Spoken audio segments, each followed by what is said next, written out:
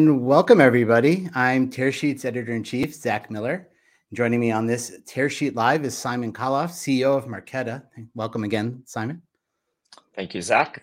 Great to be here. And we're going to dive into the credit space. We're going to discuss why there's been so little innovation in credit cards for decades and what's on the forefront of innovation in credit technology. Simon's going to talk about what this means for brands hoping to reimagine how they foster customer loyalty, and for consumers who are increasingly savvy about using credit to further their financial goals.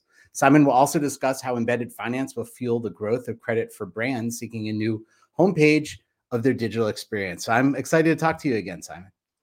Excited to be here. So let's set that stage. Let's go right into it. Like, why do you think there has been so little innovation in credit cards over the past few decades? Yeah, Zach, it is actually fascinating. If you actually look at the stats, a payment card in general, or a credit card in particular, is by far the most adopted technical product. It has more distribution, I'd say, than clean water, than wheat. I've called it like the perfect financial product. It is. It's amazing. Yeah, it is, right? Yeah. And it has more distribution than Google and Facebook combined. But yet you look at it, for the vast majority of people, it's still a piece of plastic. Mm-hmm. So, but when you think of the payment card or the credit card itself as a digital product, and you start thinking that it is the gateway, it is the doorstep to your digital experience, everything changes. And I look at it and I think of the last 20 years and maybe 30 years, and we think what happened to news. News used to be a day late. You wait for the newspaper to come, and that's a 24-hour latency from when the news happens. And now news moves in microseconds or milliseconds on social network platforms. And you look at the financial experience, it is still like the news was in 1994. So the idea that a credit card is going to be the homepage of the internet, it's going to be the front page of the mobile experience, will let you think about massive innovation, which is around personalization, about instant rewards, about dynamic rewards. The card for a brand or a bank or any institution becomes their homepage. No one types www.homepage.com anymore. They discover things, right, that are marketed to them in their social network feed, or they discover something in Google search, or it's the app they have on the phone, and that's the homepage. But if people start thinking that a payment experience, which is tapping or swiping or doing whatever you want on a digital way, that's how you start introducing other services to brand, that's when innovation is going to start becoming huge. So to answer your question, like, you're right. Like, since the diner's cart and rewards have been introduced, it's just been a distribution game versus an innovation game. And I think the next decade is going to change that massively. So that's interesting. So there's breaking down the card itself and how users actually think about it, interact with it. But then there's also the technology behind it. That's right. So can we double click on that piece and what has happened, how technology, particularly fintech, has influenced the evolution of credit technology? Of course, yeah. I mean, there's many examples we can give about the concept of just-in-time funding or just-in-time lending. There's no question at this stage whether buy now, pay later is here to stay. It is actually what is creating a great holiday season for a lot of US retailers. Now, what is buy now, pay later? Like, at the core of buy now, pay later is dynamic, instantaneous underwriting. It is transaction level underwriting versus human level underwriting. That has been enabled by technology. And we at Marqeta, we made buy now, pay later plug into the existing ecosystem.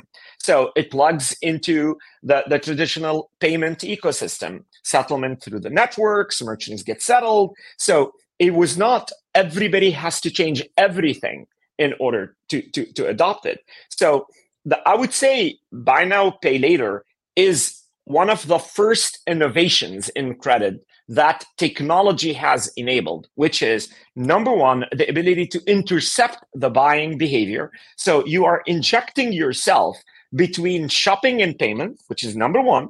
And number two, the ability for AI to quickly underwrite a consumer and a transaction at a point in time, at a point of sale, so on and so forth.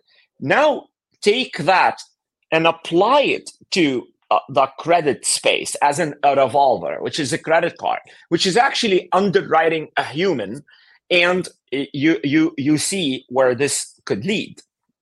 So I think that's one. The second thing is cards have changed long-term consumer behavior because it allowed you to buy ahead of your paycheck. Mm-hmm. Now that has sent many nations into debt, but it has increased the GDP. So as a percentage of GDP, that is fine. But if we actually think about it, cards have not yet optimized the purchase funnel. If somebody wants to buy something, they put it in the card and then they buy it.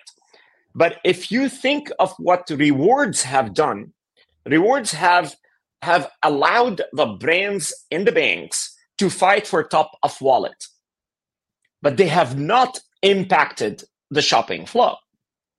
Why? Because it's universal rewards. You get 2% on everything.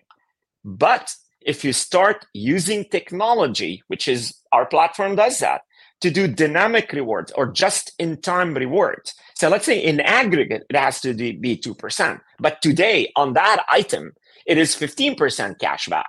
It's like a discount. So, and you start manipulating rewards up and down, right? You've got a budget that you got to spend on that person, right? And you allow brands to do it, you allow everybody to do it. Then you have a card that is a game changer in the shopping experience, in the payment experience, in merchandising experience. So that I think is something enabled by technology. So to summarize, I'd say just-in-time underwriting, which dramatically reduces risks, and dynamic rewards would be a second thing that is, I'd say, game-changing. I'd say there's another thing which is not as instantaneous, but brands always love to communicate with customers. And if you look at it, the payment feed, which according to regulators, it's a statement. That's a piece of paper that can mail to the house or you get it in a PDF. Okay, let's talk about the digital brand. When was the last time we received a statement from Instagram or Instacart or Airbnb or Google? Your last 30 days of searches is this. You don't. Not coming in a PDF. Exactly. Yeah. Right. So think of statementing as a phenomenal opportunity to be a live feed in which with every payment you have, you can insert merchandising opportunity. You can insert thank you messages around loyalty. You can insert further discovery. So what was, if you want, 2 lines underneath the Google search bar, which it's Google advertising, that has become $500 billion search advertising, right? Every payment experience can be a discovery experience and can be a merchandising experience because you know what? It's a moment of joy. Like shopping is a very fun, eternal game. So coming back to it and summarizing, it's underwriting that is in just-in-time. It's dynamic rewards that can alter consumer behavior to the better. And then last but not least, every communication or every payment event becomes an opportunity to merchandise, to inform, and to delight. I have to say, in addition to the content that you're delivering, your energy and your excitement about this, I've done hundreds and hundreds of these types of interviews. You are in a rarefied air, Simon. I love talking to you. It's infectious. Let's double click on the customer loyalty piece. So it sounds like you're describing about a technology. The old technology underwrote a person, as you said, and you got a revolver. So even though it underwrote me individually, I had a one size fits all experience, right? That's right. And what you're talking about now is technology can give a personalized experience to each person at the transaction level. So can we talk a little bit more about how brands can use that to build and foster customer loyalty? Absolutely. One thing, Zach, we at Marqeta, I'd say we listen to customers and to consumers, and we've done a survey, and 74% of US and UK consumers believe there's a lot more room for personalization. That is an extremely interesting stat, and I mean that in the sense of a credit card. And then another interesting stat is mid-60s, like 64% of customers or consumers who have a co-brand believe they are the customer of the brand and not the bank. So brands cannot ignore these stats anymore. So the card doesn't become a payment vehicle. It becomes a loyalty vehicle. So what can brands do? Let me take it down to the platform, to analytics and engagement. Let's talk numbers. And I do have a lot of B2C experience. I used to work at Yahoo, and managing the Yahoo homepage was on my team. And we had 1 billion users coming on a daily basis. 1 billion. That's a lot of people. That's a lot of people. It's a lot of people, right? And anything you move, right, you change things, can impact revenue a lot. But at the end of the day, you look at analytics. And the analytics said that on average, consumers come to a phenomenal property, right? They come on average, let's say 2.5 times a day, and each visit is 7 minutes. Roughly, I'm just giving you some stats. Phenomenal. Now, if I could have increased those visits from 2.2 to 3.2, you're adding billions upon tens of billions of dollars for digital brands. So let's take a step back. Great. So the average visit is 2.2 times a day. Phenomenal. How many times does a consumer in a digital world, a Gen Z, a young kid, pulls up Apple Pay and pays something? 3 times, 4 times, 7? I mean, you've got data that shows all the way to 7, which is Gen Z, and then sometimes the average more affluent, right? But it's like depending on the transactions, 2 to 3 times a day. Phenomenal. So if, let's say, a brand issues a digital credit card and then enables push notifications from their app, and whenever you're going out and paying, whether you're swiping or doing something, there's a push that comes from the app, says, thank you for this purchase. And then you click on it and you land in the app, and you have the carousel that shows you the information you want to promote. What have I done? Let's say I send 3 pushes, I click on one, that's a visit. So I've increased digital engagement by 33%.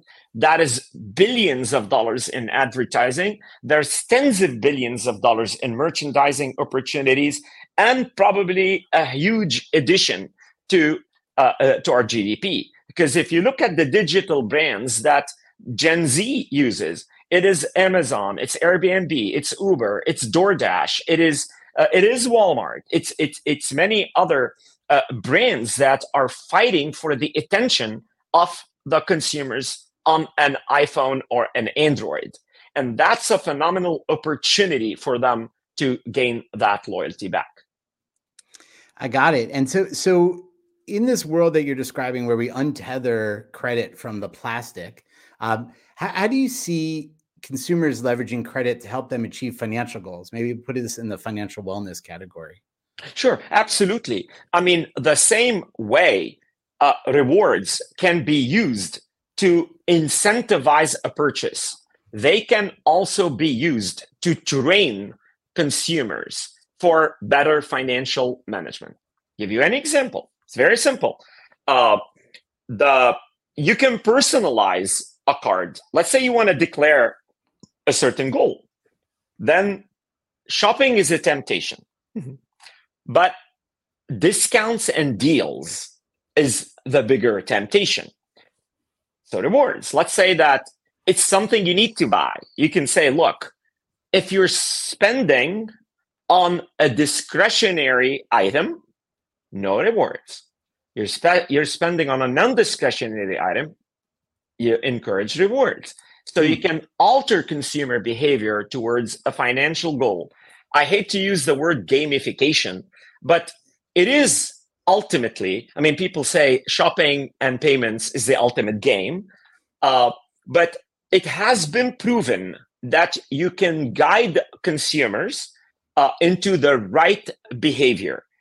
I mean, AI can do that, right? If you're trying to optimize for a certain goal, machines can do this much better than humans, right? If you have very little time to do it. Eventually, humans can beat machines. But when you're looking at sub-millisecond or seconds decision making, machines can alter the rewards and hence change consumer behavior. So Simon, in the beginning of the conversation, you talked about embedded finance. And used the example of BNPL, buy now, pay later. To me, it's one of the earliest examples, but it's also one of the best examples, right? It's putting an installment loan in the checkout experience, right? That's right. But maybe we can zoom out a little bit on what you view some of the opportunities are with embedded finance and how that can drive growth for brands in the space. Absolutely. Or looking to get into the space, I should say. Yeah. I mean, I would say that let's start by defining what embedded finance is, because Zach, you have a great point that BNPL is a living example of how embedded finance can go perfectly right. So usually, like there was a flow or a brand experience that is separated from a banking and financial experience. There was a segment called banking, but you're waking up to a generation that has never been inside a bank.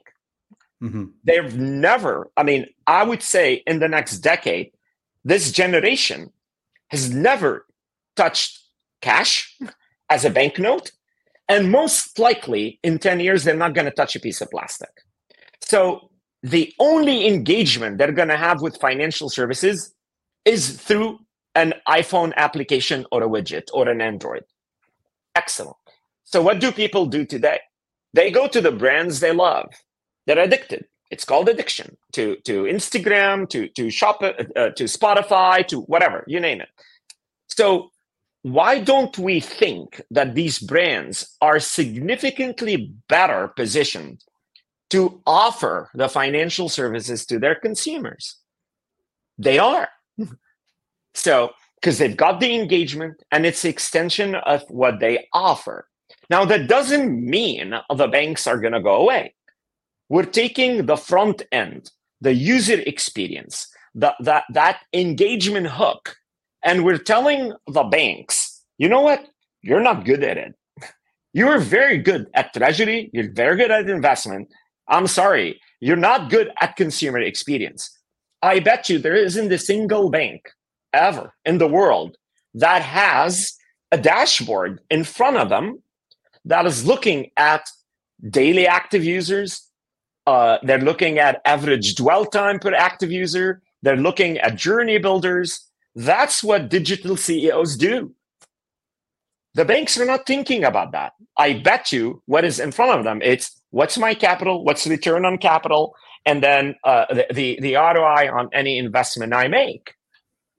So by taking the front end and embedding it inside the brands people love through a co-brand, then that's what embedded finance can articulate. So that's one example.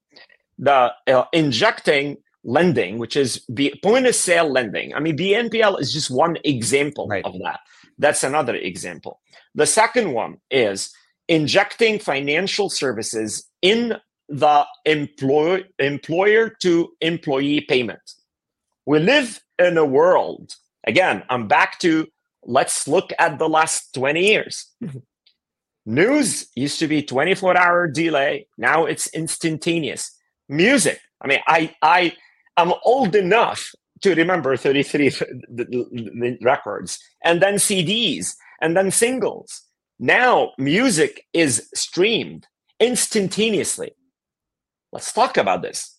But payroll is delayed by 15 days. Doesn't make sense. Why not instantaneous? Right. Yeah. I mean, it doesn't make sense, right? And technology can enable instant payroll through embedded finance.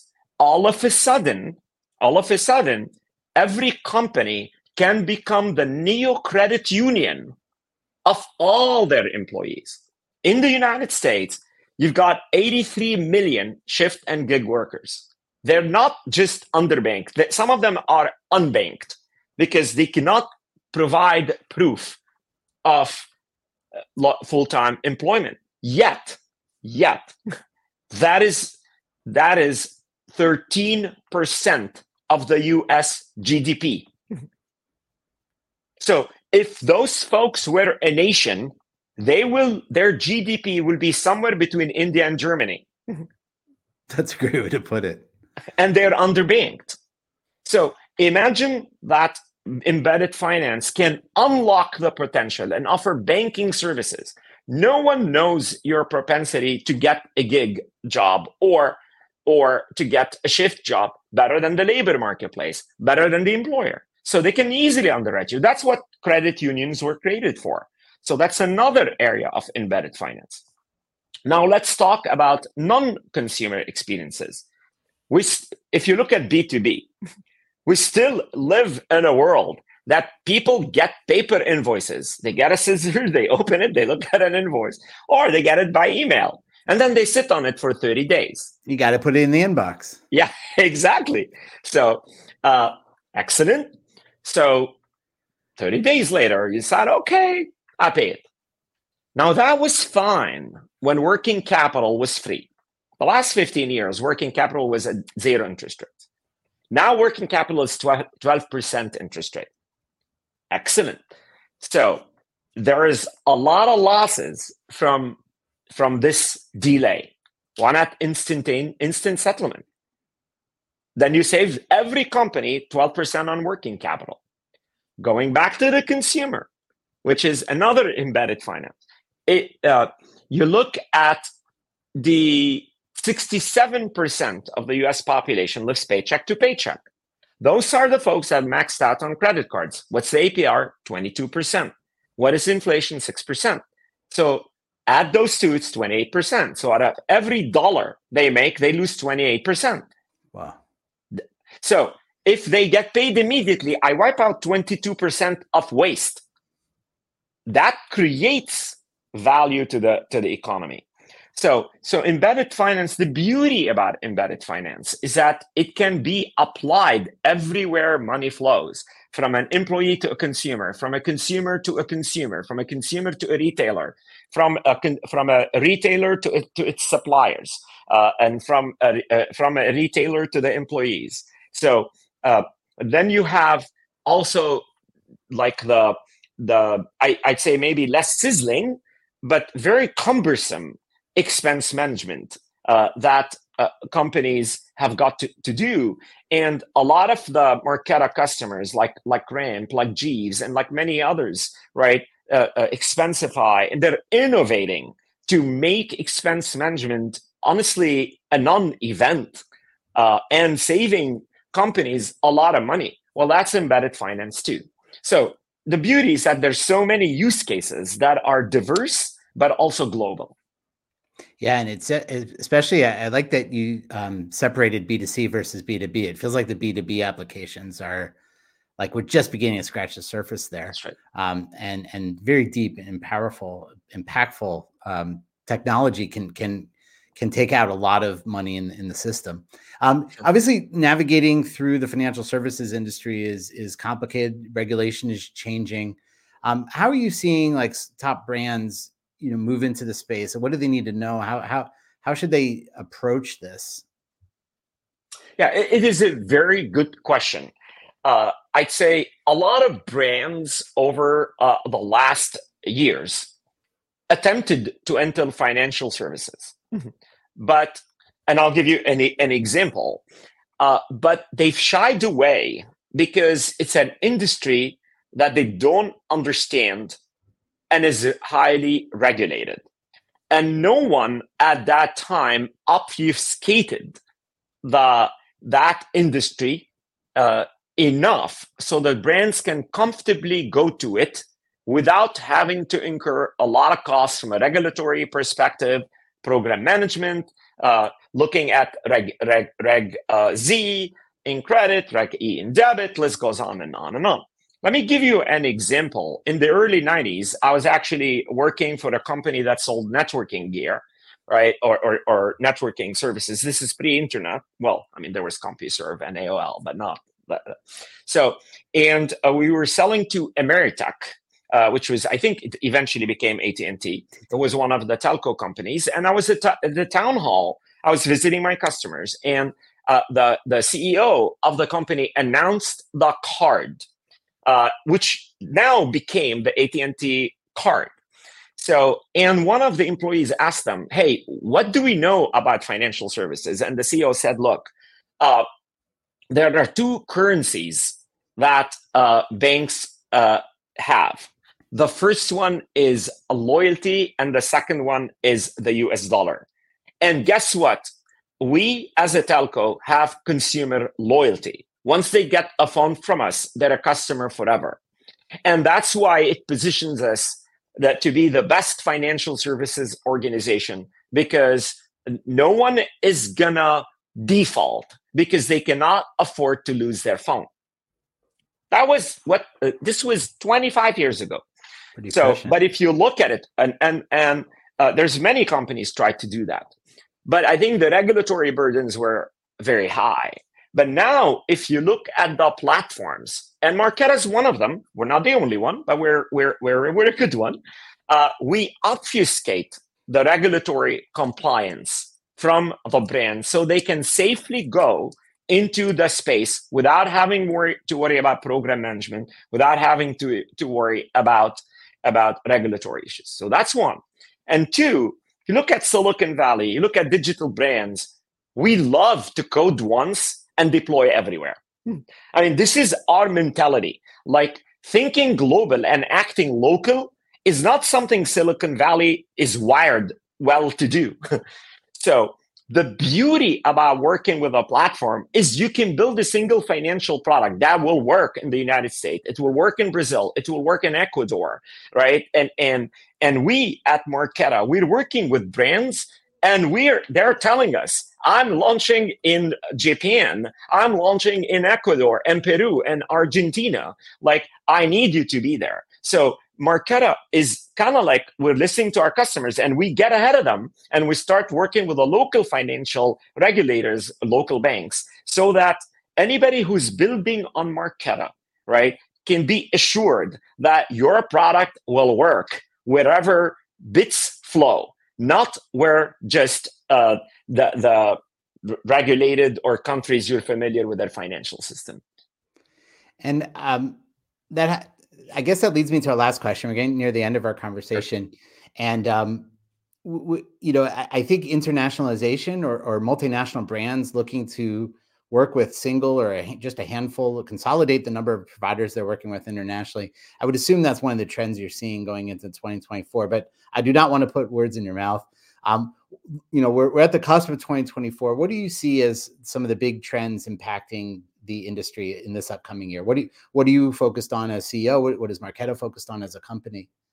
What are your clients? Yeah, absolutely. I would say there are two things that we're focused on.